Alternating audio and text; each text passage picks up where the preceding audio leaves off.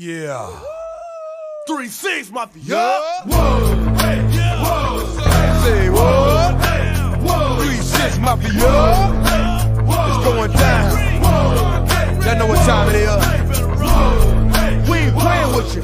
In the club, in the street.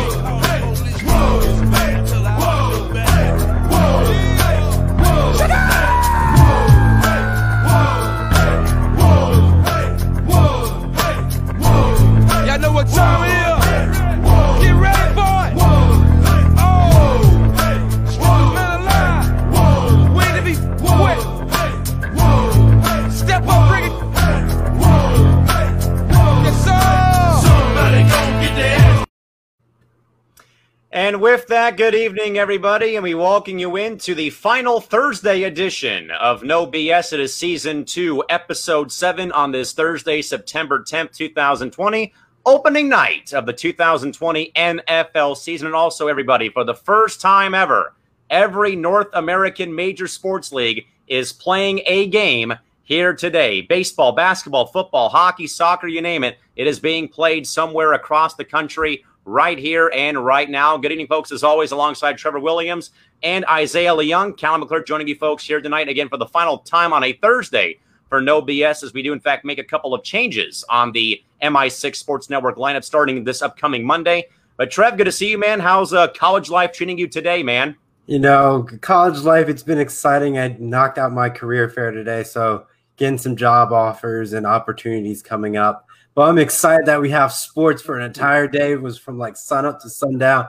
So it's glad to have the NFL back. So I'm excited watching Patrick Mahomes, since I have been playing him for fantasy, watching him go off in our other Just BS league, because that league is broken and none of the stats make any sense. Yeah, that sounds like one of those very outrageous scoring systems, I bet. And also, folks, joining us from his home garage tonight is Isaiah Leung up in the Bay Area. Isaiah, man, always good to see you, man, and welcome aboard. How's it going tonight?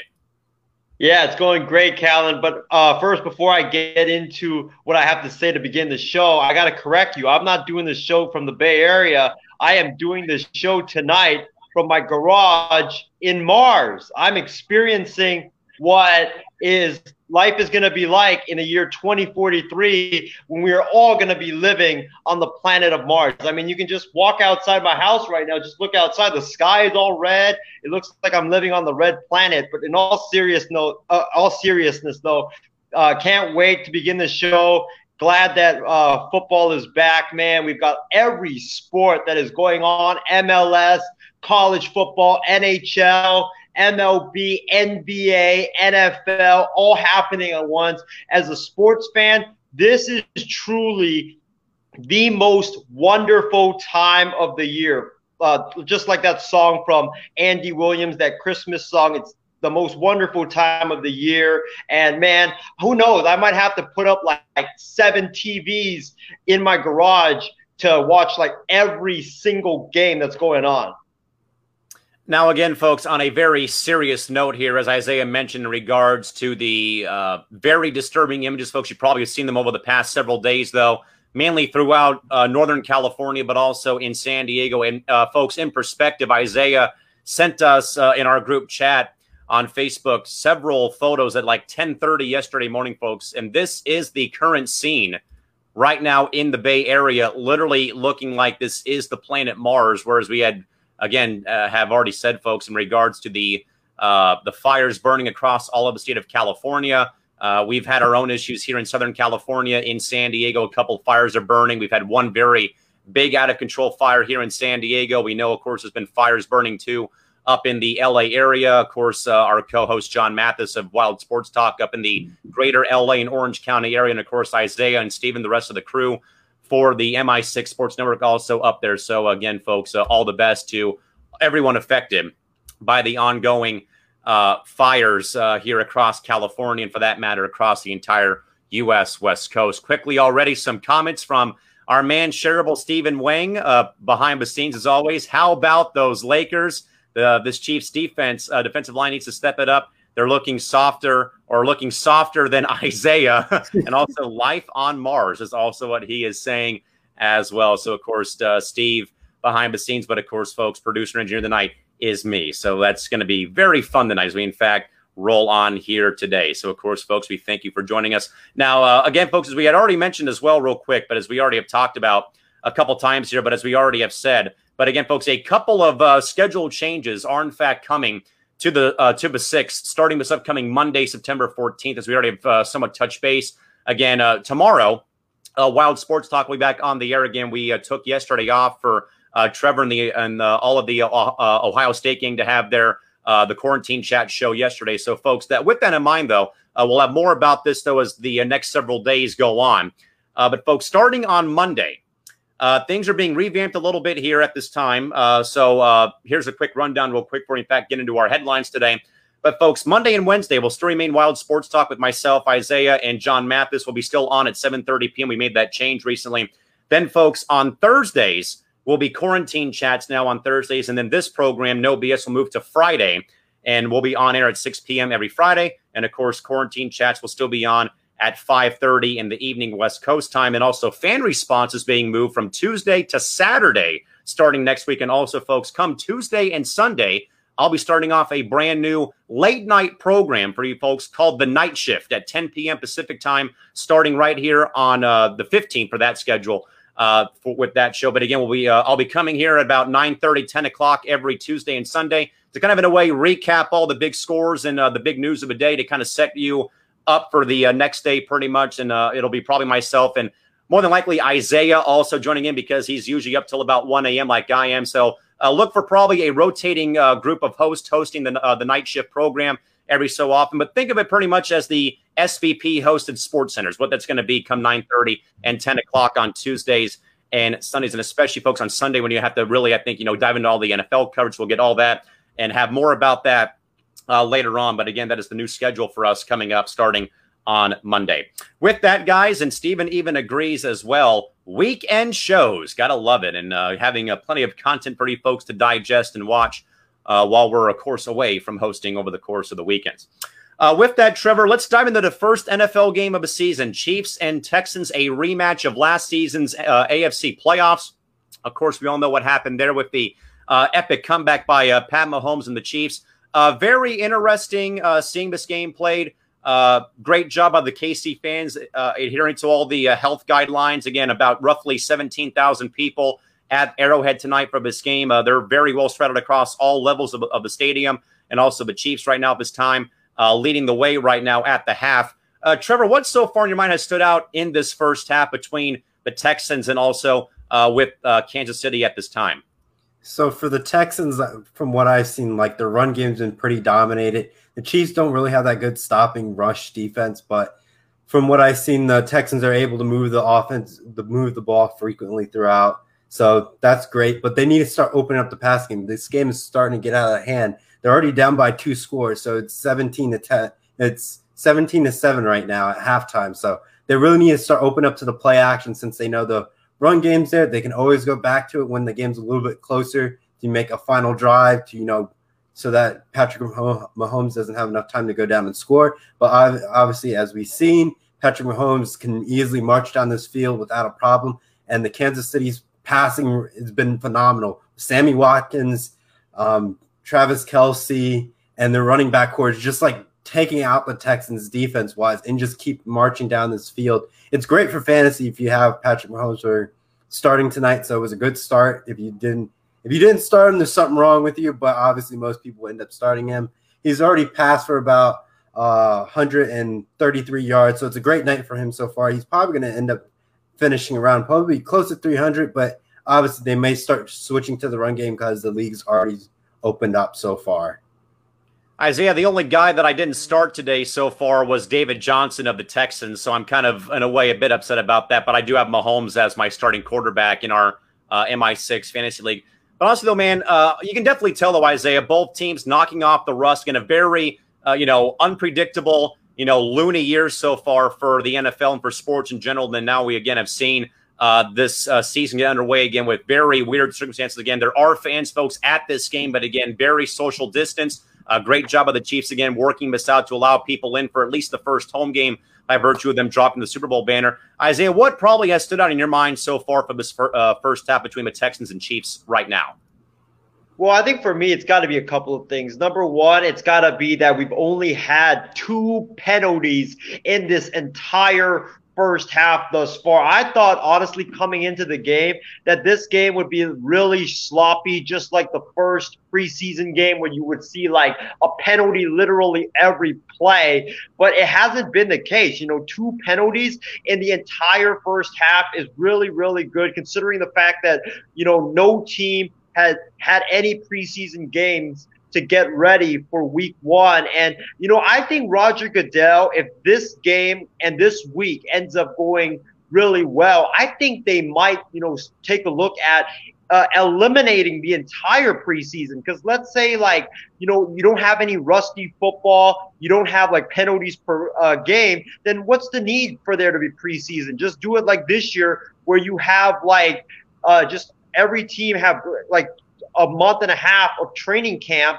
and then you'll be fine, and then they can get ready for the season just like that. So that's my number one biggest takeaway from this. My second biggest takeaway has got to be what you and Trevor just alluded to, and that is the Texans' run game is going really well so far. David Johnson is looking like the David Johnson from 3-4 years ago. He's carrying the ball for 6 times. He's got 42 yards, 1 touchdown. He's very elusive. He's also contributing in the passing game as well. He's looking phenomenal.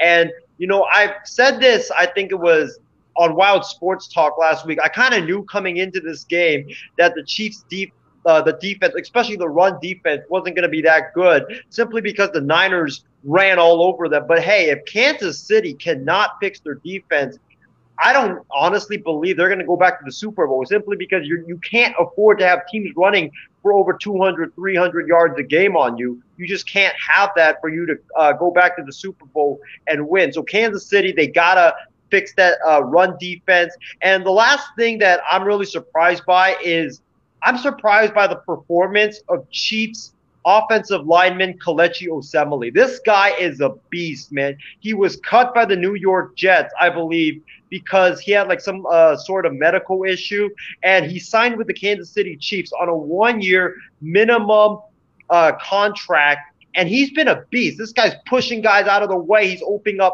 up like really big holes for the Chiefs running backs to run through. I think this could be a really underrated signing for the Kansas City Chiefs.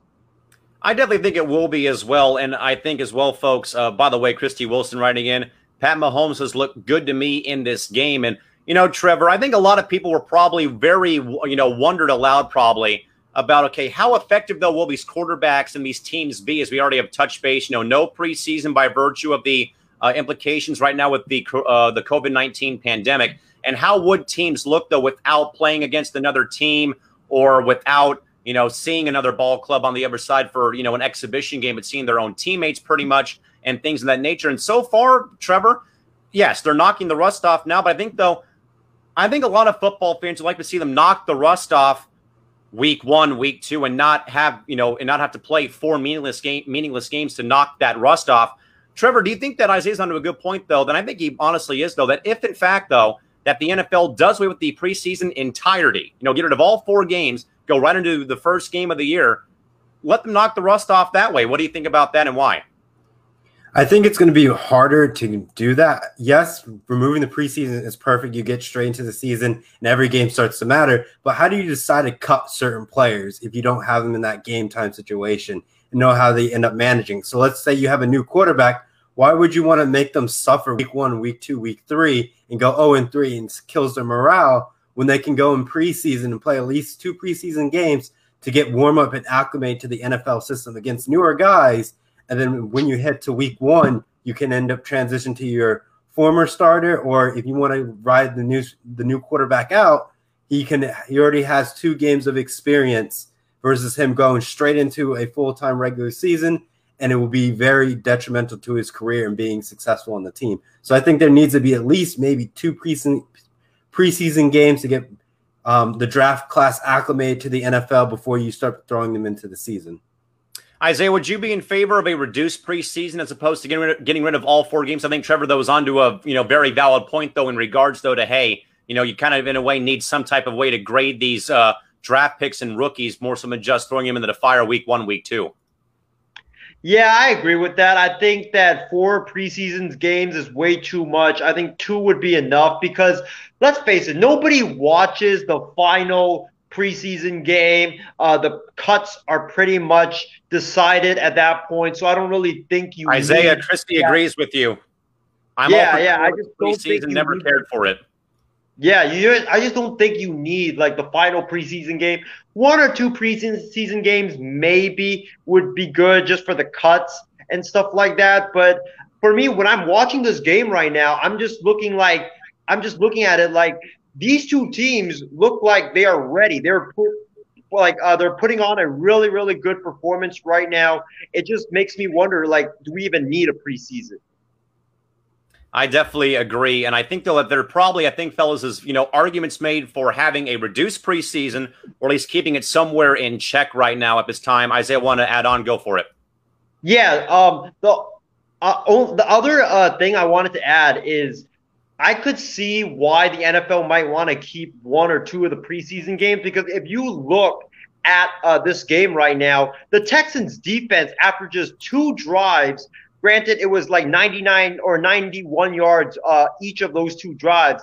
They are gassed. So they need probably 1 or 2 preseason games to, get their cardio right. But other than that, I don't really see the need for any preseason games. Definitely agreed. So again, folks, if you have any thoughts about the NFL preseason, what the NFL should do after what we, of course, have seen this year, again, let us know in the chat box. We'll best get those read live on the air. And real quick to our man, John Mathis, there are, in fact, fans at the game. If I did, in fact, misspoke, my apologies. But, in fact, there are fans, folks, at Arrowhead Stadium. But, again, great job by the Chiefs organization to allow them in, but also everyone, for the most part, adhering to social distancing in the stands, masks being worn. So, great job by those fans there. And also, folks, the Hot Takes Challenge rolls on. What is the hotter take tonight? LeBron James, not a top 4 player, or Aaron Rodgers, the second-best quarterback in the NFL? The live poll is underway, folks, on the MI6 viewing page on Facebook. Let us know in the comment section and vote in the live poll. The winner moves on to face, I believe that is going to face Isaiah in the tournament final sometime very soon. But again, folks, that is where we're at right now with our Hot Takes Challenge. With that, guys, over in the NBA, epic game last night. Boston and Toronto, double overtime game.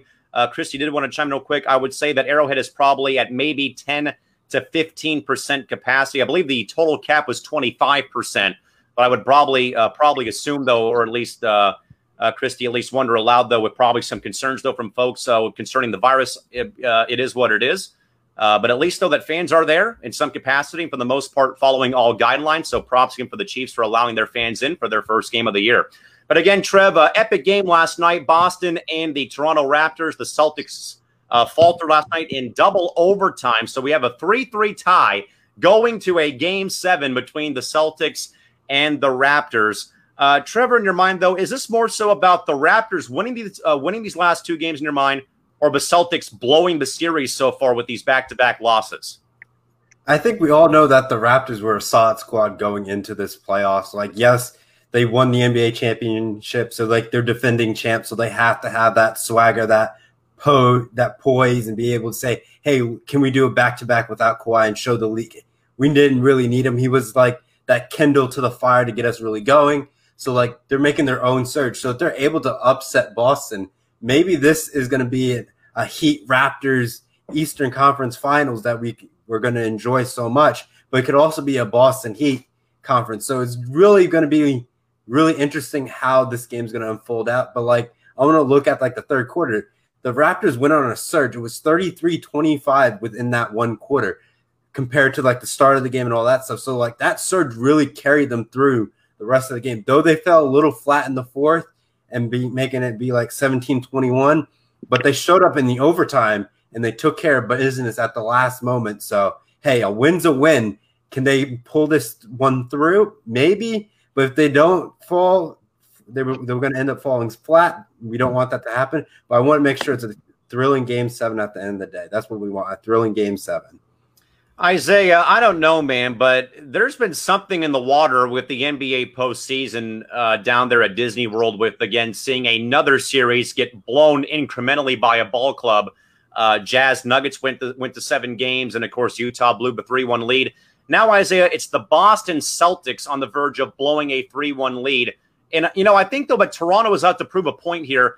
To Trevor's point, I think, Isaiah, they're out here to prove to everybody, hey, we're not slouches. You know, we did win it last year, but now it's kind of, in a way, it reminds me so much, Isaiah, of what happened with the divorce between Kobe and Shaq. Like, Kobe had to work for years to get that first title and to prove everyone wrong that, hey, I can win one without Shaq by my side. So, Isaiah, I think it's kind of in a way like that with the Raptors. They're trying to prove a point that, hey, we can win the, you know, repeat without Kawhi Leonard this year. Isaiah, but first, though, in your mind, is it more about the Celtics blowing the series right now, or Toronto just stepping up in a big situation the past 2 nights?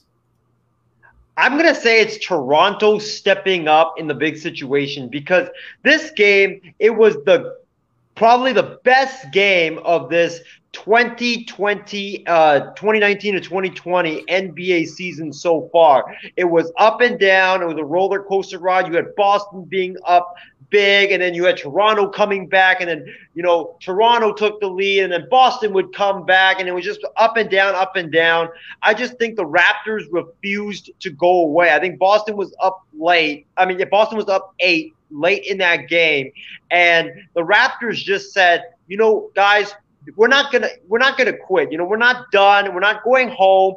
They decided to go on a mission and to force a Game 7, and I'm just really, really proud of the Toronto Raptors, and especially Kyle Lowry. This guy put his team on his back when a lot of his teammates were kind of struggling in that game, and he just said, no way are we going home. He willed his team to victory, and now they're going to see another day and see Game 7 in a game in which I think is going to be a phenomenal Game 7. I can't wait for Friday's Game 7. So, folks, give us your thoughts here. Is this series right now more about the Celtics blowing a 3-1 lead, or the defending champions getting off the canvas and punching back twice? And Christy is on my side of the argument by saying the Raptors are just resilient. And I think it's just because of the fact of, you know, like Ric Flair said, to be the man, you got to beat the man. And Boston beat them 3 of the 4 games first, but now you're in a Game 7. And, of course, Boston looking to, you know, get back to the finals, Eastern Conference Finals, to face Miami. But again, folks, that is a Game 7 tomorrow. And behind the scenes from the network, the best moment was when Shaq started rapping, telling Kobe how his ass tasted after he lost the title to the Celtics in 2008. And that was at probably the climax of that budding rivalry between both teams, or between Kobe and Shaq for sure. And Steven is back. He says the defending champs has no inherent value to it when you lose your best player. I think a lot of people agree, though, that they're playing. And not just that, Trevor. Kyle Lowry and crew is what I'm calling the Raptors. It's between Lowry, it's been Fred VanVleet, it's been Norm Powell, San Diego boy from Lincoln High School, doing big things in the NBA, and also, of course, Pascal Siakam. Trevor, I guess, you know, how would you describe the Raptors right now? Like, is there really like one guy other than maybe Kyle Lowry, the one guy you probably point to and say that's the reason why Toronto is back in this series, someone other than Kyle Lowry in your mind? I can't pinpoint anybody. It's like a team effort out there. Like, we've seen that in previous years before Kawhi even joined that team. They were a solid team, winning the East, and like they were like the number 1 and number 2 seed. So it was just showing that they were a well-oiled machine from start to finish. So it's like it was great coaching. The players were fitting into the roles. So it's like everyone worked together and just gelled. So there's no true, hey, this is the superstar player and this is the reason why they're winning all these games. You can't really say that about the Raptors, and that's what I'm going to end up saying. It's a team effort, and that's why they're still into this series. Definitely. So, Isaiah, Trevor's going with the team effort more so than someone other than Lowry. Steven is back. He writes in saying, Count, it's relatively easy to reach the conference final compared to actually winning it all. I think that's definitely on point. But, Isaiah, just hypothetically, Isaiah, if there was one player not named Kyle Lowry who you would say, or point to say, that guy right there is the reason why the Raptors are in the series, who would it be in your mind other than Lowry, and why? I'm like Trevor. I can't really pinpoint one guy simply because, Pascal Siakam, he has struggled in the series and also in the playoffs. Anobi hit that big time shot. Norman Powell has contributed. Marcus Gasol, he's doing his thing. Lowry, he's putting up big numbers. I just think for the Raptors, it's a team effort. I liken them to the Golden State Warriors of 2015 when they didn't really have a superstar at that time. Stephen Curry, he was a good player, but he wasn't considered a superstar player at that time. He was doing his thing, but it was just a team effort with Klay Thompson chipping in, Draymond Green chipping in, Bogut chipping in on the defensive side of the ball, and also setting screens on offense and also making great passes. And then you had Andre Iguodala off the bench chipping in, David Lee chipping in. So I just liken this Raptors team to the 2015 Warriors for their team effort. Definitely team ball for sure. Trevor, I did want to kind of quickly touch base real quick on the Milwaukee Bucks. Of course, the number 1 seed sadly knocked out of the postseason by the Miami Heat, who have been absolutely in fuego this entire postseason run. Jimmy Butler and company looking absolutely phenomenal in all the games so far. Trevor, I think deflating for fans that have probably put money on Lakers Bucks for the finals this year. I think, though, Trevor, that our fellow host on the 6, John Mavis, is right. Milwaukee has not looked like they're built for the postseason the past 2 years. And, of course, losing Giannis in the game before they took the Regs, of course, big-time blow to that team. Trevor, I guess, now, of course, the rumor mill begins to turn again. And, is Giannis going to go to the Lakers or go to Golden State, go to, somewhere else and leave Milwaukee? I think his comments may be a bit reassuring, probably not as of right now. If you're a Bucks fan, you really, I think, are dreading this offseason with Giannis. I think, though, he probably does stay. But, Trevor, with Milwaukee flaming out and being upset in that kind of fashion, again, losing their star player, but again, going down in flames to Miami, what is the next big step for the Bucks in your mind? I think it's definitely someone to come in to either compliment Giannis or Giannis is out the door going somewhere else, and probably, in a lot of people's minds, including the man below us on screen, to the Lakers. But what do you think and why? I'm thinking to try to keep Giannis, you're going to need to either get some star players to give him, almost take some of the load off of him. He's basically literally carrying that team from start to finish. But since he has, his injuries, do you want to keep risking him to get injured later into next season if he doesn't heal properly?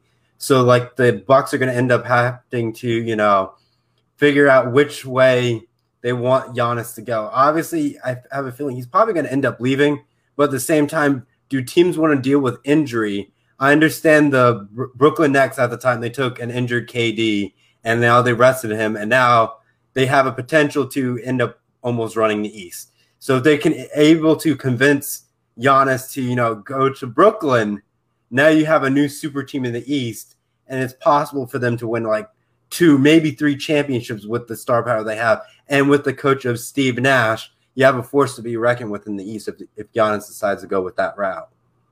By the way, Trev, Steven wanted to rain on your parade, but he is not going to Orlando. Steven, you don't believe in my Orlando Magic. One day it could happen. They could get a star talent to come down there, and they could win a title with all those star players that they could have one day.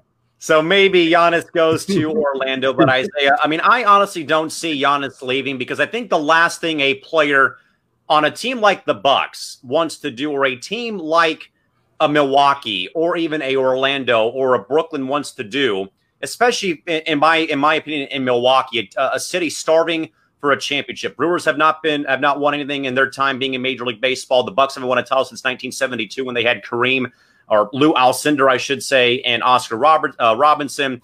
Wisconsin football and basketball are always good. But that the last thing I think star players want to do is leave a market or a city like Milwaukee, even like San Diego, a city that's been looking for a winning way or a winner in sports. And they don't want to kind of be that person to come back and be a villain like LeBron did when he first left Cleveland for Miami that first time. Isaiah, going forward, though, minus Giannis, what's the biggest number one thing Milwaukee has to do to, for one, probably retain Giannis, but also get this team probably where they want to go, and that's the NBA Finals?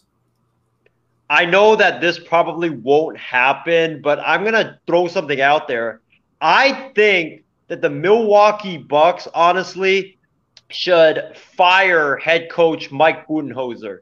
And it's not because Budenholzer's not a good coach. It's because I just think that Budenholzer is a great regular season coach. But as you can see time and time again in his entire coaching tenure, he just can't get it done in the playoffs. He's led his teams in the past, like the Hawks, to great regular seasons. But in the playoffs, his teams always choke. Just look what the Hawks did against the Cavs in the Eastern Conference Finals. Like, I know they had LeBron and stuff, but come on, you had the best team in the Eastern Conference and you couldn't get it done. And last year, Mike Budenholzer led the Milwaukee Bucks to the best record in the NBA. And what happened? They had a 2-0 lead against Kawhi Leonard and a bunch of guys that at that time weren't really at the level that they are right now. Mike Budenholzer with a 2-0 lead, they choke it when the Raptors decide to start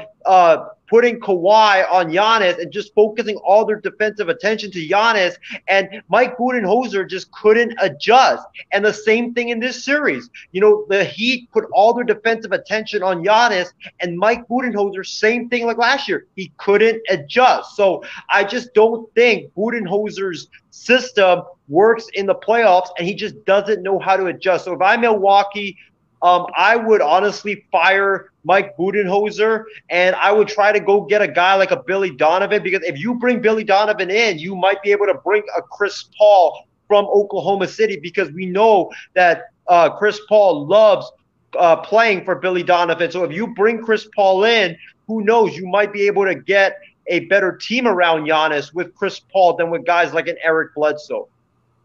I think it's a fair point, honestly, in regards that, you know, we've seen Budenholzer fellas, you know, really, I think, crack under pressure.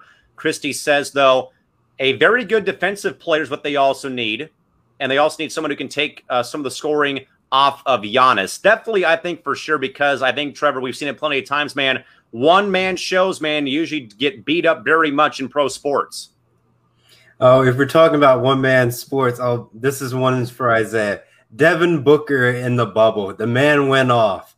So I'm just going to put that out there. Yes, a one-man show can be done, but can't be sustained a whole season due to low management. So if it's for a short time span, yes, a one-man show can be done. But for an entire season or entire postseason, you can't win a title like that. It's just near impossible. And especially if that star player is also getting hurt as well. And I think as well, though, Trev, Isaiah's onto a good point, though, that a lot of teams, though, might be a little bit scared, honestly, about probably trying to lure Giannis because, as mentioned, injury history does sometimes play a factor into guys going elsewhere. Isaiah, we'll start with you, though, about the next NBA story again, folks. That is the very interesting news out of Oklahoma City involving Billy Donovan and the Thunder mutually agreeing to part ways per a couple of reports that were confirmed over the past several days. This is by virtue of the expired contract that Donovan was working with, and also just a pretty much mutual option to part ways per the reports. Isaiah, I found this to be very interesting, very puzzling, and a little bit confusing as to what was the problem or the reason behind Donovan wanting to leave. I know about the contract situation, but I think, though, Isaiah, like I said, though, a couple days ago in the on my morning stream on the Quarantine Network, is I feel like that Billy Donovan was one of the very rare college coaches who made that leap from college basketball to the pros and didn't have any problems or issues. Yeah, probably a couple bad years, though, but didn't have problems, I think, or lasted, I think, longer, probably. I might be wrong, though, but longer than John Calipari and longer than Rick Pitino so far that I can recall, at least, jumping from the pros to the college. There's maybe been some talk about him going back to the college level. At this time, Isaiah, what are your thoughts, though, about this? Is it more so confusing? Is it puzzling? Is it interesting? Or is it baffling to see this move done by the Thunder and by Coach Billy Donovan? What do you think? All right, so when I first saw the news, I was stunned and flabbergasted by the news, just like you were, Callan, because Billy Donovan was a great coach for the Oklahoma City Thunder. Billy Donovan went 243 and 157 as the head coach of the Oklahoma City Thunder, and he also led the Thunder to the postseason in all of his 5 seasons there. And, you know, I believe that this year he did his best job of his entire coaching career when he led the Oklahoma City Thunder, a team that in the offseason had traded all of its star players away and was looking to embark on a massive rebuild, to the fourth best record in a loaded Western Conference and to Game 7 against the mighty Houston Rockets. I thought he did a phenomenal job, and I thought that he would definitely be brought back 100%. But after the initial shock upon receiving the news, I sat back and let it marinate for a bit, and I came to this conclusion. I believe that this was honestly a true mutual parting of ways. This move by Oklahoma City, I believe, signifies that they are about to embark on a massive rebuild, and that their players, the veteran players, the likes of Danilo Gallinari and Chris Paul, aren't going to be back with the team next year. And also Billy Donovan, I just believe, just looked at it and said, I didn't come into the NBA to lose and to rebuild after an extremely successful run at Florida. I think Billy Donovan wants to win. And unfortunately, Oklahoma City ain't going to be able to provide him with a team that is going to win in the nearby future. So I think that it was a true mutual parting of ways. I think that Billy is the one that just said he didn't want to be there because he wants to win. And I think, honestly, Billy is going to be fine. He's going to have the pick of the litter, whether it's in the NBA or whether he goes back to college. I personally want him to go to New Orleans because I think New Orleans right now, they are a young, athletic, up-and-coming team with players like Zion Williamson, Brandon Ingram, Lonzo Ball, Josh Hart. And, you know, as we saw this year, Billy Donovan, he is very, very good working with young players. He did a phenomenal job this year working with that young Thunder team, and he took them to the fourth best record in the loaded Western Conference. And I believe that with this Pelicans roster, I think Billy Donovan can do a great job with this team and probably lead them to great heights in the Western Conference. So, Trevor, Isaiah has Donovan going from unemployed to New Orleans to take over for the Pelicans position. I know that the Pelicans, the Pacers, and the Sixers were like the top three teams on my list for Donovan to go to after his time in Oklahoma City. But Trevor, along with your thoughts about where he probably goes, though, your reaction to that news again, is it puzzling, confusing, interesting, head-scratching, mind-boggling, mind-blown explosion? But your thoughts about Donovan and the Thunder parting ways after his tenure with OKC?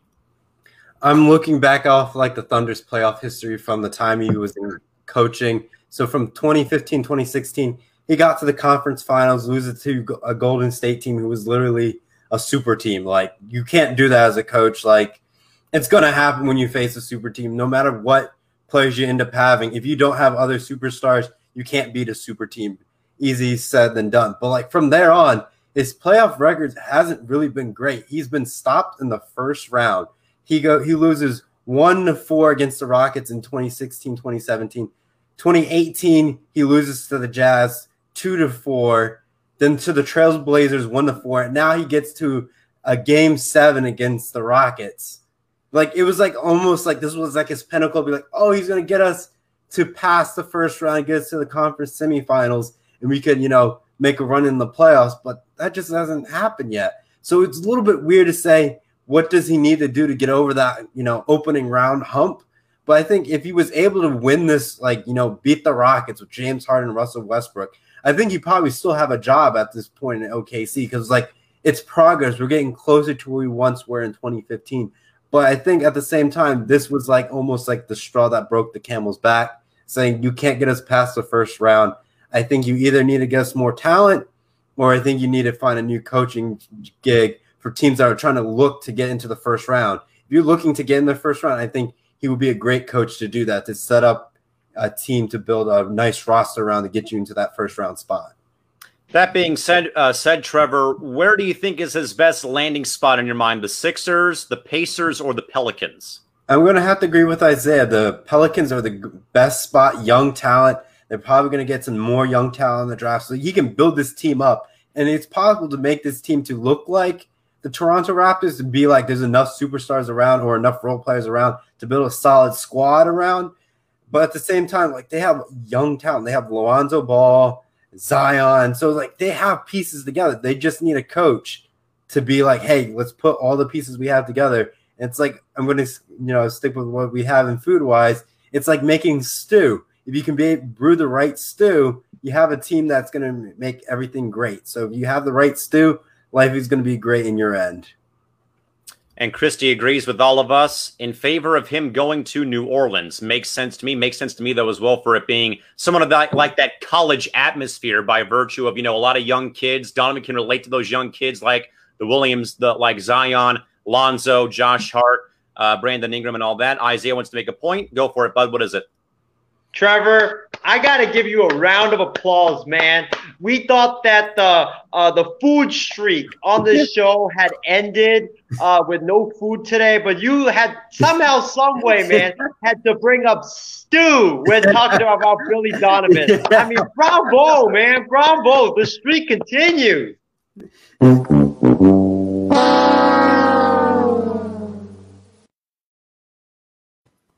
The beat rolls on, folks, with us bringing up food on the program. A quick game break for you folks. 24-7 in favor of Kansas City with 2 minutes left in the third quarter of play from Arrowhead in Kansas City, Missouri. Not Kansas City, Kansas. The soccer team plays in Kansas, not the Chiefs and Royals. They all play in Missouri. With that, guys, speaking of baseball, but a very interesting story I broke today on my morning program, but via Bob Nightingale of USA Today. Rumor mill again of baseball playing the playoffs in a bubble environment. And per Bob Nightingale's reporting, fellas, the first round, which would in fact be the wild card round, best 2 out of 3, no buys given out this year for either of the top seeds. It's 1 through 8, 2, 7, 3, 6, 4, 5, all that good stuff. But the first round, wild card round, 2 out of 3 will be played at the higher seeded team's home ballpark. Then it gets interesting. The American League bubbles would take place in Los Angeles and San Diego, while the National League bubble would be held in Houston and in Arlington. That would include the LCS for the National League, and also the World Series will be played at the brand new Globe Life Field in Arlington, Texas. Trevor, I said this morning, man, that I'm glad that baseball kept this plan in case of emergency break glass in regards to they didn't throw it away, they didn't burn it, they didn't do any of that sort of stuff. They kept the plan close. And now I think, though, have it right. An AL bubble in 2 markets in Southern California and an NL bubble in 2 markets in Texas to, I think, totally get rid of any type of hometown or home field advantage minus that first round. I think that's the perfect way to do this. So, Trevor, again, give us your thoughts. Baseball in the bubble. Again, AL bubble in Southern California. NL bubble in Texas, wild card round games being played in home ballparks. I think that baseball, Trevor, probably got this one right, and we'll see how the votes go and stuff like that. But what do you think about this? I think this is a great start because, obviously the first round is kind of hard to bubble all those teams. So playing out the respective higher seats home field makes sense. So kudos to them getting that right. And moving the teams, once you narrow that down to respective areas, perfect bubble scenario. Obviously, I think the playoffs are going to happen around October. So that's prime cold and flu season. So if you're able to keep those players into a bubble format, it eliminates the potential risk of thinking they may have the coronavirus versus to be a simple common cold. So I think they finally knocked this thing right. You can almost say they knocked it right out of the park. So I'm using my baseball puns right there. But I like it. Can't wait to see what this thing turns out to be. How many cases they end up getting, to be hoping it's 0. And it's just going to prove to people saying, hey, bubbles work no matter what you end up doing at any point in time. A bubble is a safe environment for this times that we are in.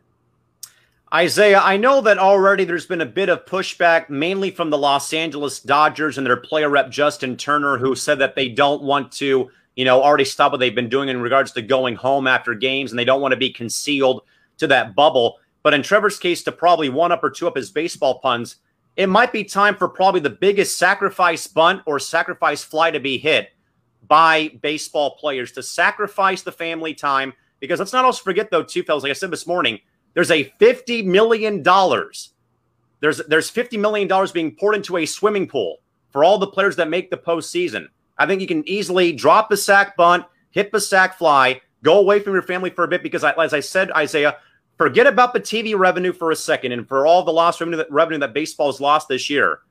Baseball cannot afford to have an outbreak happen during the playoffs. We're already on a very stringent and very condensed and, boxed in time frame that baseball, I think, has to do this. There's no exception, no loopholes, no excuses that I think that players have to pretty much just, suck it up and go and play in a bubble. But Isaiah, what do you make, though, about baseball bringing this plan back that I said that could have been used back in March, but at least, though, they kept it close by, and now it's probably right now in the works for a bubble for the Major League Baseball postseason party?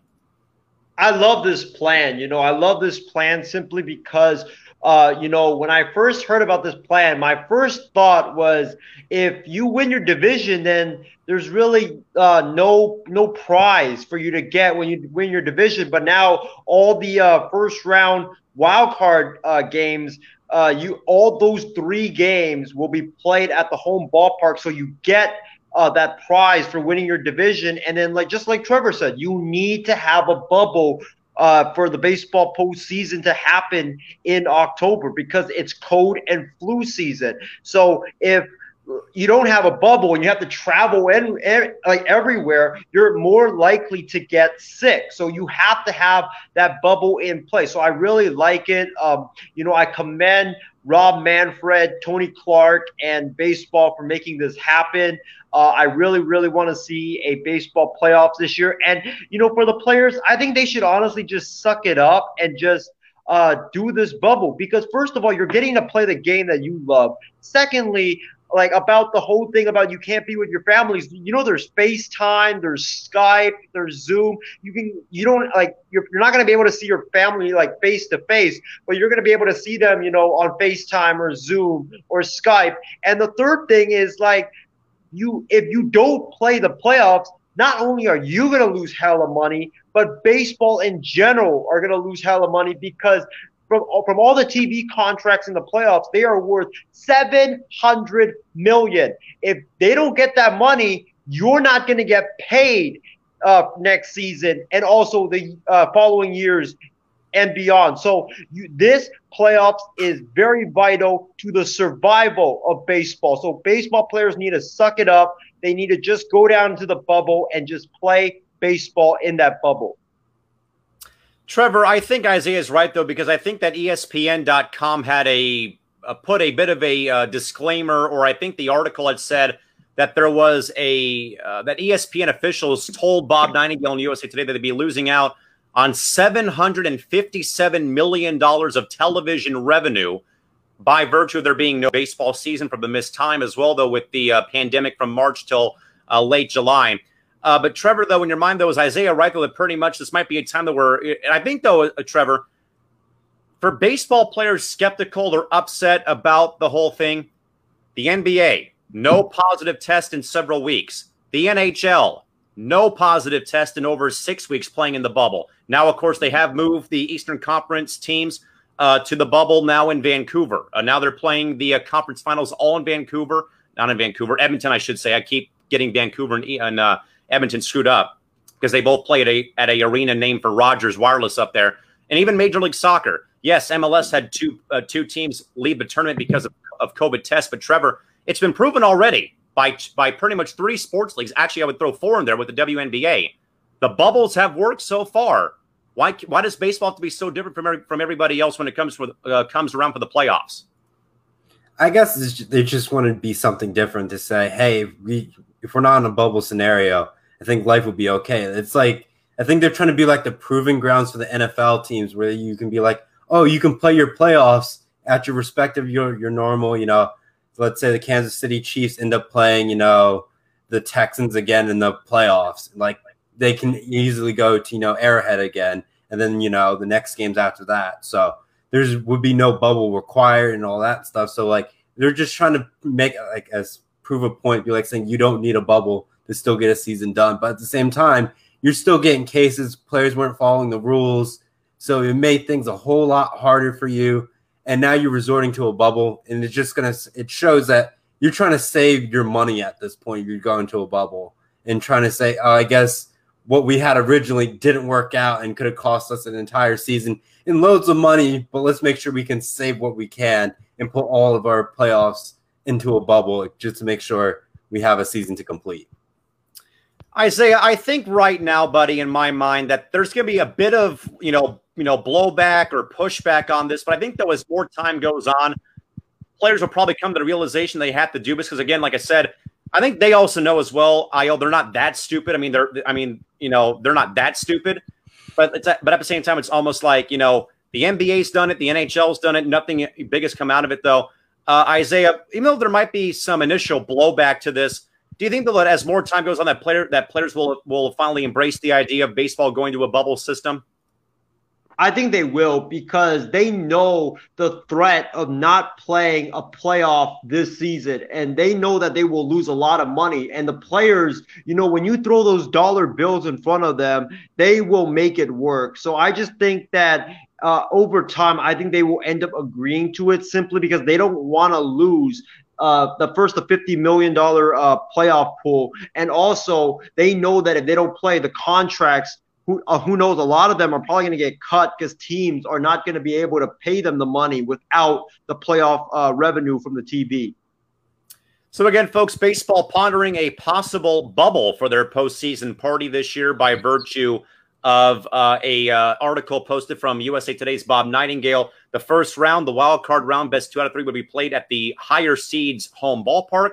Then the American League, the AL bubble, would be played in either Los Angeles or in San Diego, with the NL bubble being played in Houston and in Arlington, Texas. The World Series would also be played in Arlington as well. And Christy agrees, gents. She says the players must need to see the benefits of playing in the bubble or a bubble environment across the board. With that, Isaiah wants to talk about the Swingin' A's beating up on the Houston Astros this past week, winning 4 of the 5 games played in that very, very weird 5-game set, due to, again, a game that I believe was moved due to the hurricane back in Houston. Isaiah, that victory, by the way, for the A's gives them the biggest lead in the entire major leagues for games ahead. They are now 6.5 games ahead of Houston, in the clear, probably going to clinch the division title very, very shortly. Isaiah, how big of a weekend do you think this was for the A's in your mind? It was a huge week because the A's they knocked out the Astros from the division race. They're up 6.5 games right now with 18 games left to play. The division race is pretty much over. The Astros, as we speak, they are just struggling, whether it's injuries or, guys in their rotation and their bullpen not being able to command the strike zone and giving up a lot of runs. So the Astros are struggling mightily. Plus, they got to play Jonathan Mathis's Dodgers this upcoming Saturday and Sunday at Dodger Stadium. So if they lose those 2 games, and the A's, who have a very winnable 4-game set coming up against the Texas Rangers, that lead will probably increase to 8.5 games with about 16 games left. So this was a knockout blow. The division is the A's. The A's are probably now they need to focus on trying to clinch either the first or the second seed in in the American League, because if they can get either the 1 or the 2 seed and play like one of the garbage teams that end up making the playoffs as the 7th or 8th seed, that's going to really benefit the A's instead of having to face a team like the Yankees or even the Chicago White Sox. So again, folks, huge series for the Oakland A's, who again grow a 6.5 game lead in the divisional race between them and the Houston Astros. Real quick, folks, I'm going to pull up real quick, for those of you that are curious real quick, the current standings. Now, again, folks, as a reminder, this is as mentioned, a expanded postseason field this year for Major League Baseball due to, again, the very cautious optimism being played here by Major League Baseball. But again, the top 8 teams in each league now will make out the postseason field, 1 versus 8, 2 versus 7, so on and so forth. As you see right now in the NBA postseason right now, with how they operate right now, with 16 teams qualifying for the Major League Baseball. But also, again, there's a lot of very interesting loopholes in place by virtue, as we have said, though, again, some teams have not played a full 40 games or 60 games or whatnot right now. If the playoffs started today, in the National League at least, the Dodgers would face the Marlins, 1 versus 8. The Braves would face the Giants, 2 versus 7. The Cubs would then face the Cardinals 3 versus 6. And Isaiah, what do you know? The 4-seed Padres play the 5-seed Phillies right now. Wild card team 2, or the West 2 versus the East 2. And then out in the AL, Rays, Yankees. A's would face Minnesota in round 1. White Sox, Astros, Indians, Blue Jays in the top 8 standings right here and right now. As we do, in fact, folks, welcome on a special guest on to the program.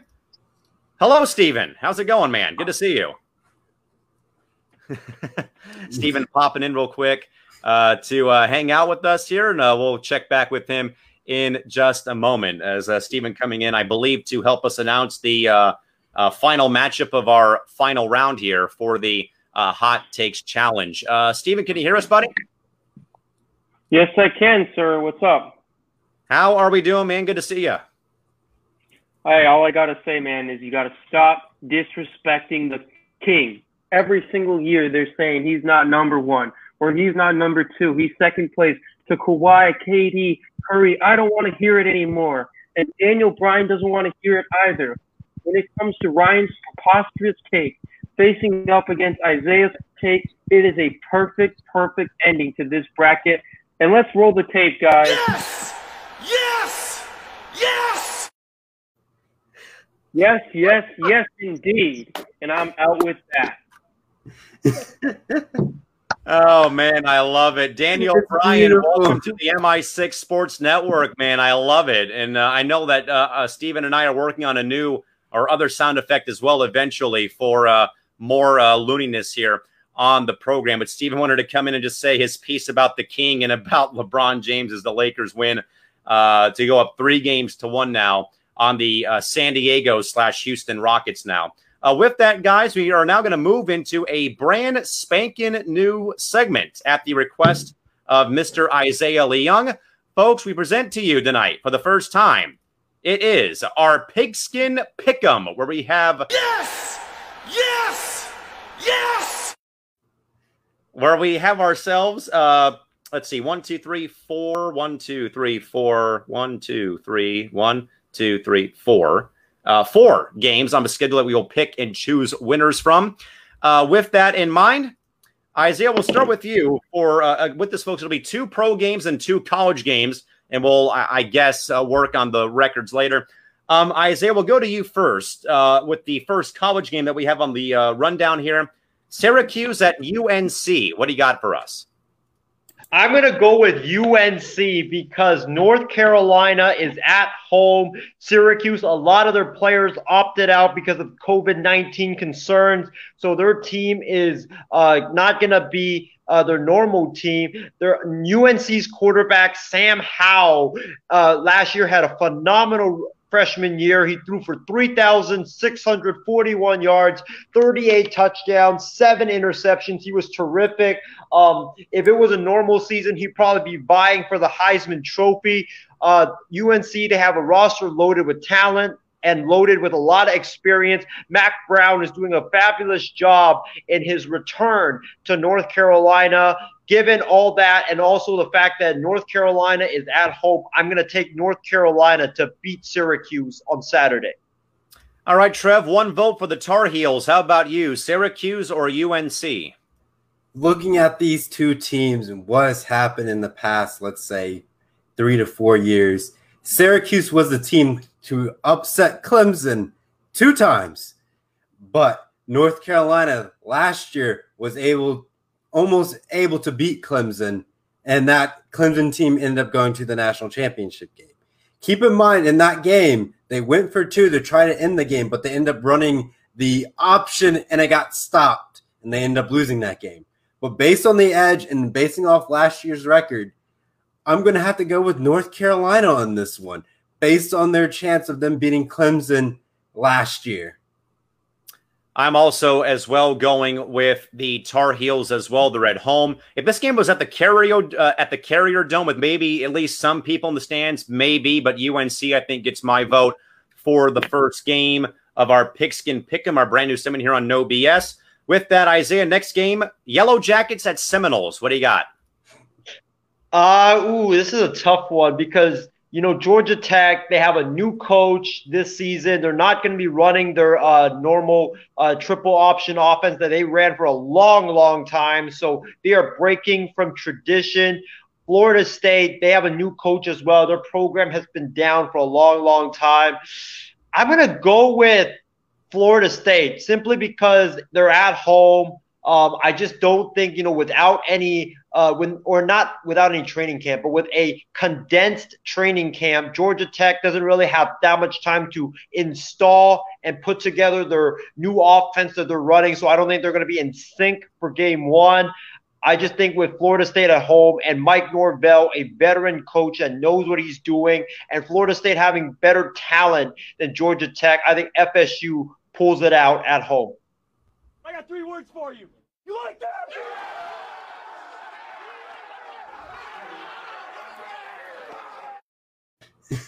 Oh, there it is. The brand new sound effects I was talking about. Kirk Cousins saying, "You like that?" That's exactly what we're doing. So that is where we're at right here and right now for sure. So Trev, 1 vote for the Florida State Seminoles to win the ball game over Georgia Tech. How about you? I was going to be optimistic and say Georgia Tech, but then I started looking at their record last season, and my God, they were terrible on the road. They were 1 for 4.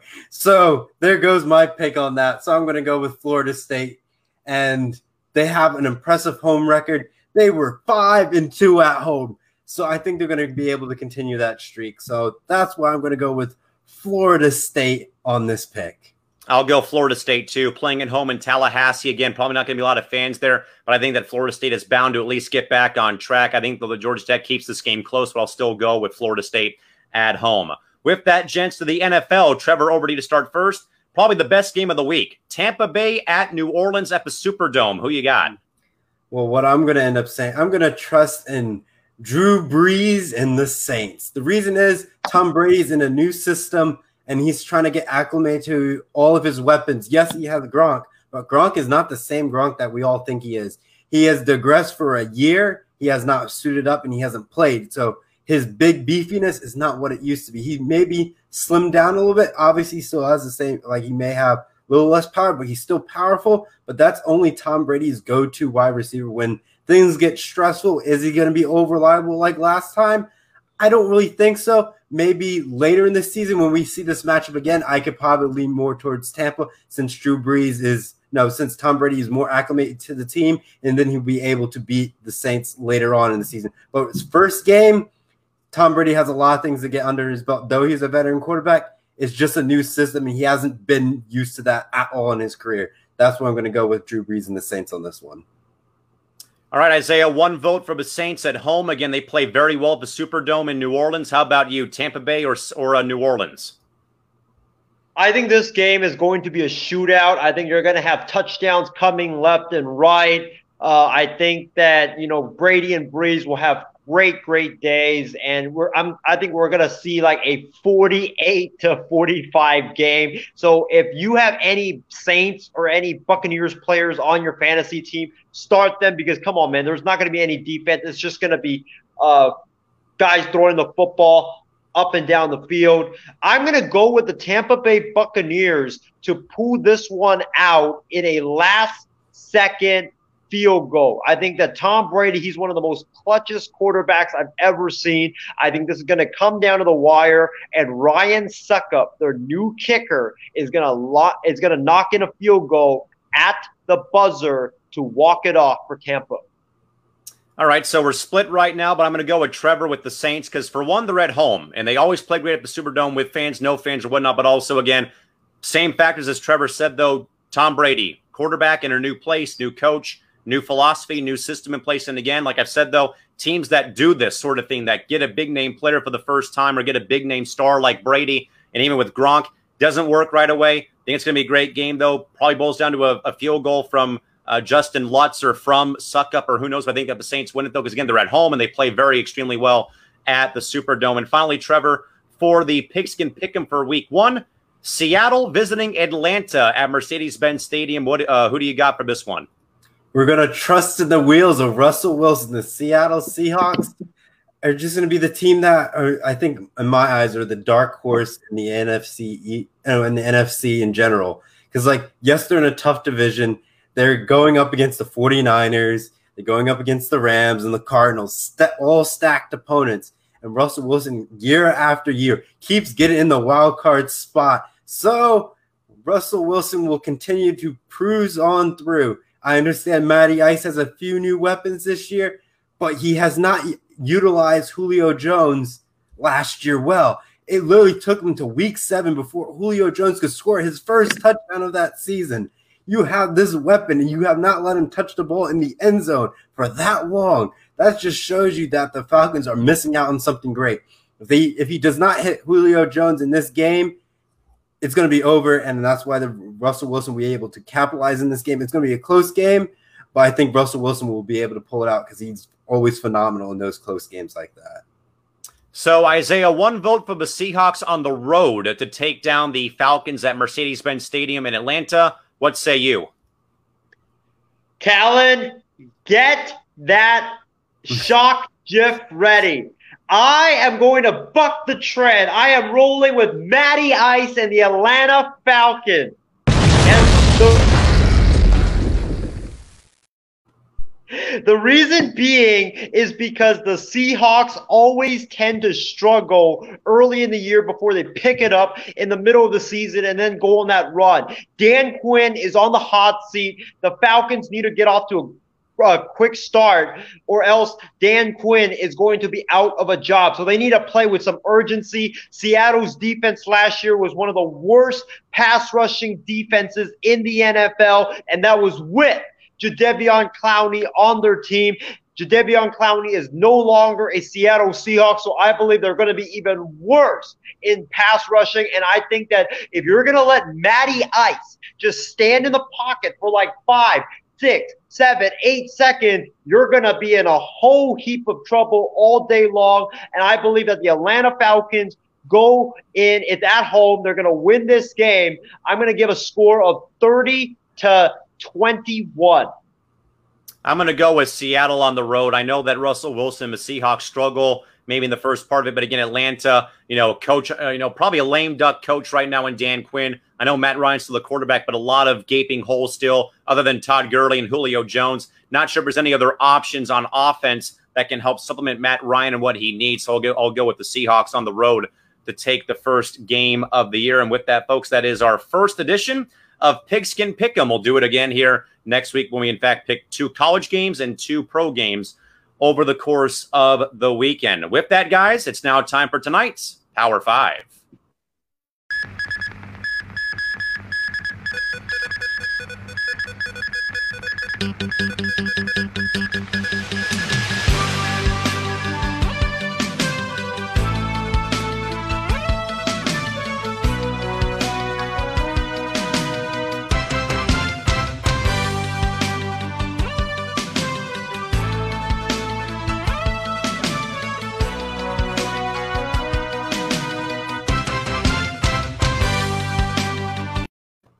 Power 5 time here, folks, on Season 2, Episode 7 on the MI6 Sports Network.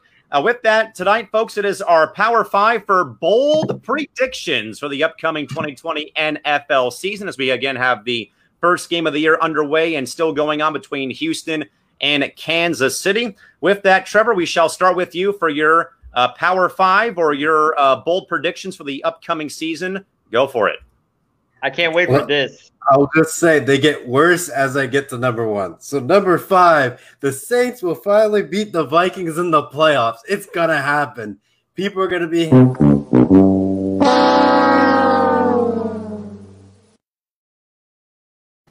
People are going to be happy. It's going to be done deal. No calls, no ref issues. It's going to happen. Drew Brees will get through the Vikings, and something magical is going to happen this season on that. My 4th pick will be Josh Allen reaches the AFC Championship game.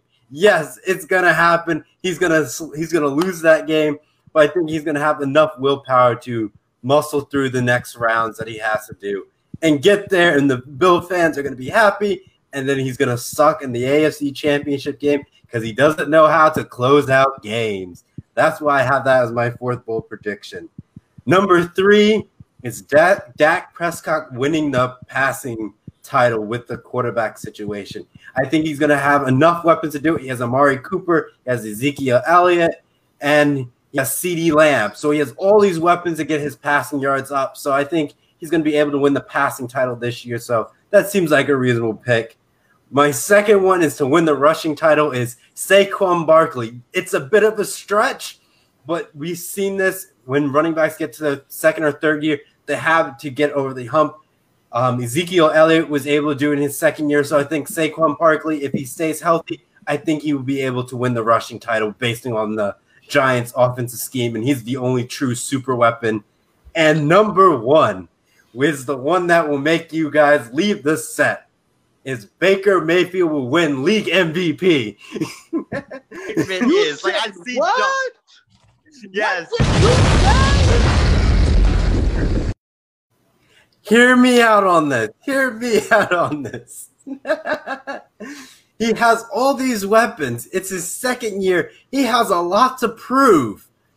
He has Jarvis Landry, Nick Chubb, and Odell Beckham Jr. If he's able to use those weapons wisely, I can't, like, no quarterback, if any quarterback was in that position, I think you would be able to win league MVP with all that talent around you. And that's why I say if he can get his act together, he can win league MVP. So Christy's walked off the set at her house because of Trevor. And also she says she'll go with the Cowboys winning the first Super Bowl, and Dak wins league MVP for her bold prediction. Nicely done. With that, Isaiah, how about you for your bold predictions for the NFL season? All right, I just got to give you guys all a warning. Who knows? Maybe after each one of these predictions, you all might walk off the set. But so number 5, I'll go down from 5 all the way to 1. 5 being not really that bold, 1 being the boldest of them all. But number 5 is this guy right here. Jimmy Garoppolo will prove all of his haters wrong, and the 49ers will get revenge and defeat Patrick Mahomes and Kansas City to win their 6th Lombardi trophy. That's my number 5. Number 4. I got to go with this one. I was deliberating on this one for a long time today, but Sean McVay, the boy wonder of the NFL coaching world, will be fired at the end of this season. It is. Like, I see what? Yes. And the reason being is, listen, the Rams just opened a new stadium. It's Los Angeles. They want urgency to win. Sean McVay, last year the Rams finished, I believe, in 4th place.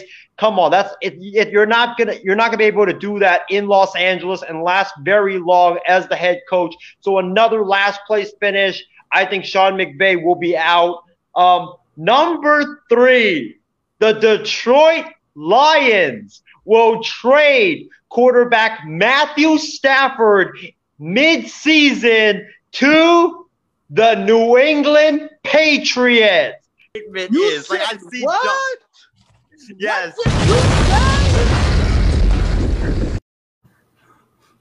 Matthew Stafford will be Tom Brady's successor in New England. The reason why I think this will happen is because Matt Patricia, the current coach of the New England Patriots, worked under Bill Belichick for so many years. I think the Lions are not going to get off to a good start. I think the Lions are going to be struggling early. They're going to start selling off pieces near the trade deadline, and I believe that Matthew Stafford will be going to New England. Number 2, listen, if you guys tuned in to Wild Sports Talk on Monday, you would have heard my bold prediction, which was the Denver Broncos would win the AFC West. I'm not going to put that on the list because I already said that on Wild Sports Talk. But for them, if they win the West, like I am predicting, Vic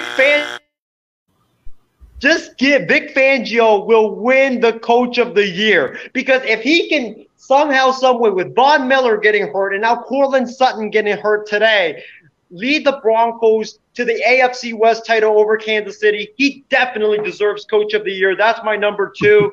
And number 1, Callum, I'll give you the prediction before you get that clip rolling, and that is my man, Drew Lock, who I have numerous occasions said I think he was the best quarterback of last year's rookie quarterback draft class. Drew Lock will pass for over 4,000 plus yards with 40 plus touchdown passes, 12 interceptions, and let's not forget this. Drew Lock is not only going to do all that, but he's going to win league MVP. It is like I see what? Yes.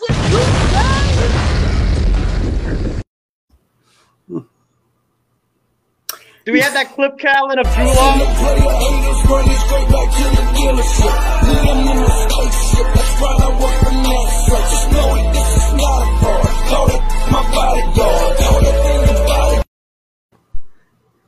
And that's your quarterback. Oh, my goodness gracious. So that, folks, is a couple of the hot takes or the bold predictions. And Christy, I agree. Please, not the Broncos again, Isaiah. Good grief. And she also agrees, though. She has another one. Sean McVay gets fired midway through the season as well. So I think we all agree on that one for right now. Guys, mine are a bit off the wall here. Just taking something from CBS Sports here for these. But I have a couple, though, that I think are probably some very intriguing ones, though. First up, really no particular order for my Power 5 tonight. But first, I'm going to go with Joe Burrow setting the NFL record for most touchdown passes by a rookie quarterback this season. I know, of course, the Bengals are probably not everyone's on everyone's watch list right now, but I think that Joe Burrow makes this team better. Joe Mixon also has a option as the running back as well. So I'm going to go with Joe Burrow setting the NFL record for most touchdown passes by a rookie quarterback this year. Also, for my next one, mine is going to be that no team in the NFC North wins, no team in the NFC North hits double-digit wins this year. I'm going to go with that one by virtue of, again, this division, a little bit rocky, Minnesota, Green Bay, Chicago, Detroit, of course. But I don't think either of those teams will, in fact, get the double digits. And also, I have this one about the NFC West. All four teams in the division will finish at or above 500, including Arizona. They'll be 8-8 probably, but I think they're all going to finish at or above 500 this season. And also, I'm going to go with two more. I believe it's three. I'll go with two more here real quick.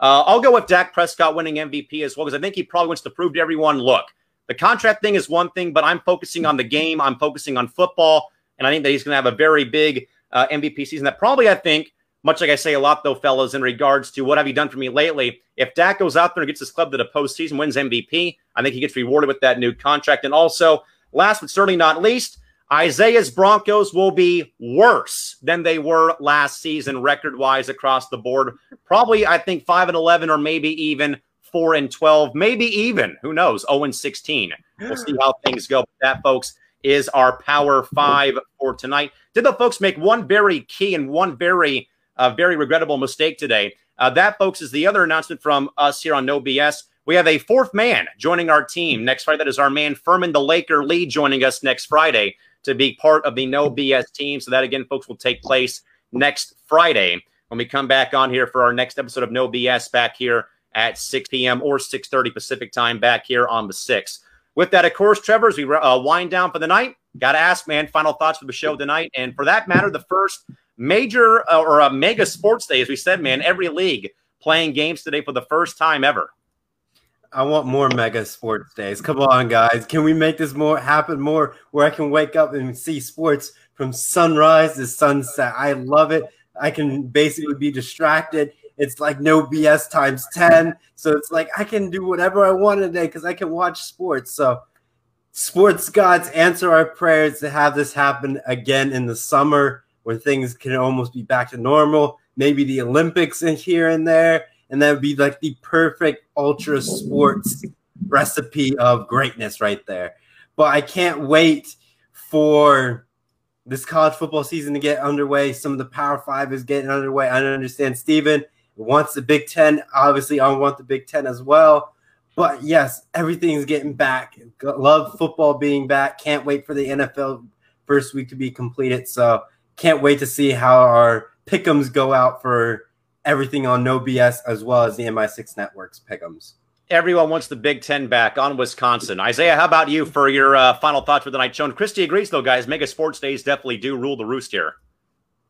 Well, I disagree, Callan and Trevor. The conference that I badly want back is USC. So, I mean, not USC, it's the Pac-12. Pac-12. So that they can go out, right? And then USC can go out, lay an egg, and my guy Clay Helton can finally get fired, and USC can be freed of mediocrity. But in terms of final thoughts, it was a phenomenal show tonight. I love the new segments that we have here on No BS. Can't wait for Furman to join us next week on No BS.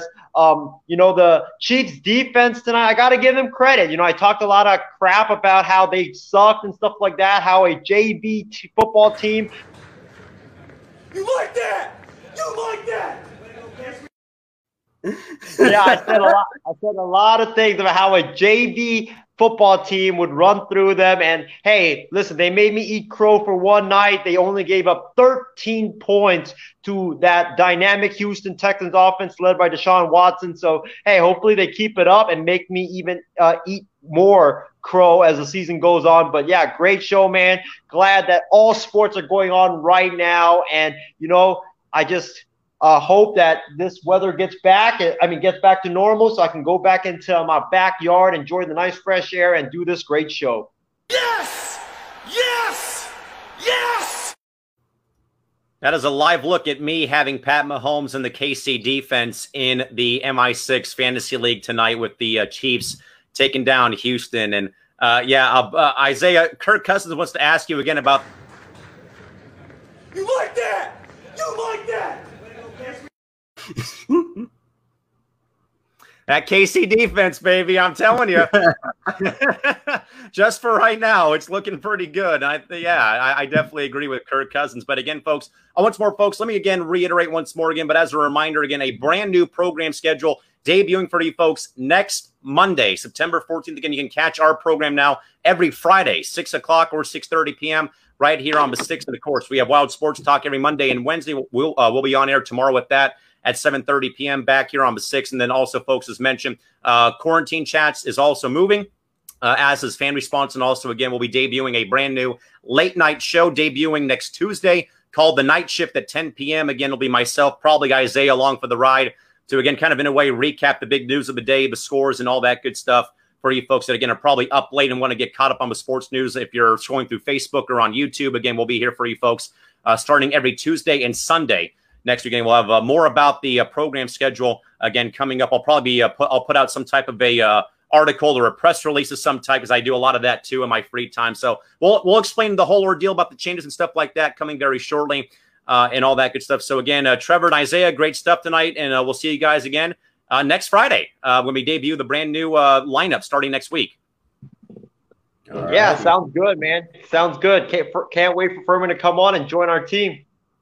It will be great. With that, folks, we thank you all very much for joining us, and we'll see you folks back here, as mentioned, starting next week, right back here next Friday, for that matter, for No BSing it, folks. Plenty more about that coming up on our social platforms, about the new schedule coming sometime very soon. With that, though, folks, take care. Have a great rest of your night, and so long. See you next week. Bye-bye. Yeah. 3-6, Mafia. Whoa. Hey. Yeah. Whoa. Say what? 3-6, Mafia. It's going down. Y'all know what time it is. We ain't playing with you. In the club, in the street.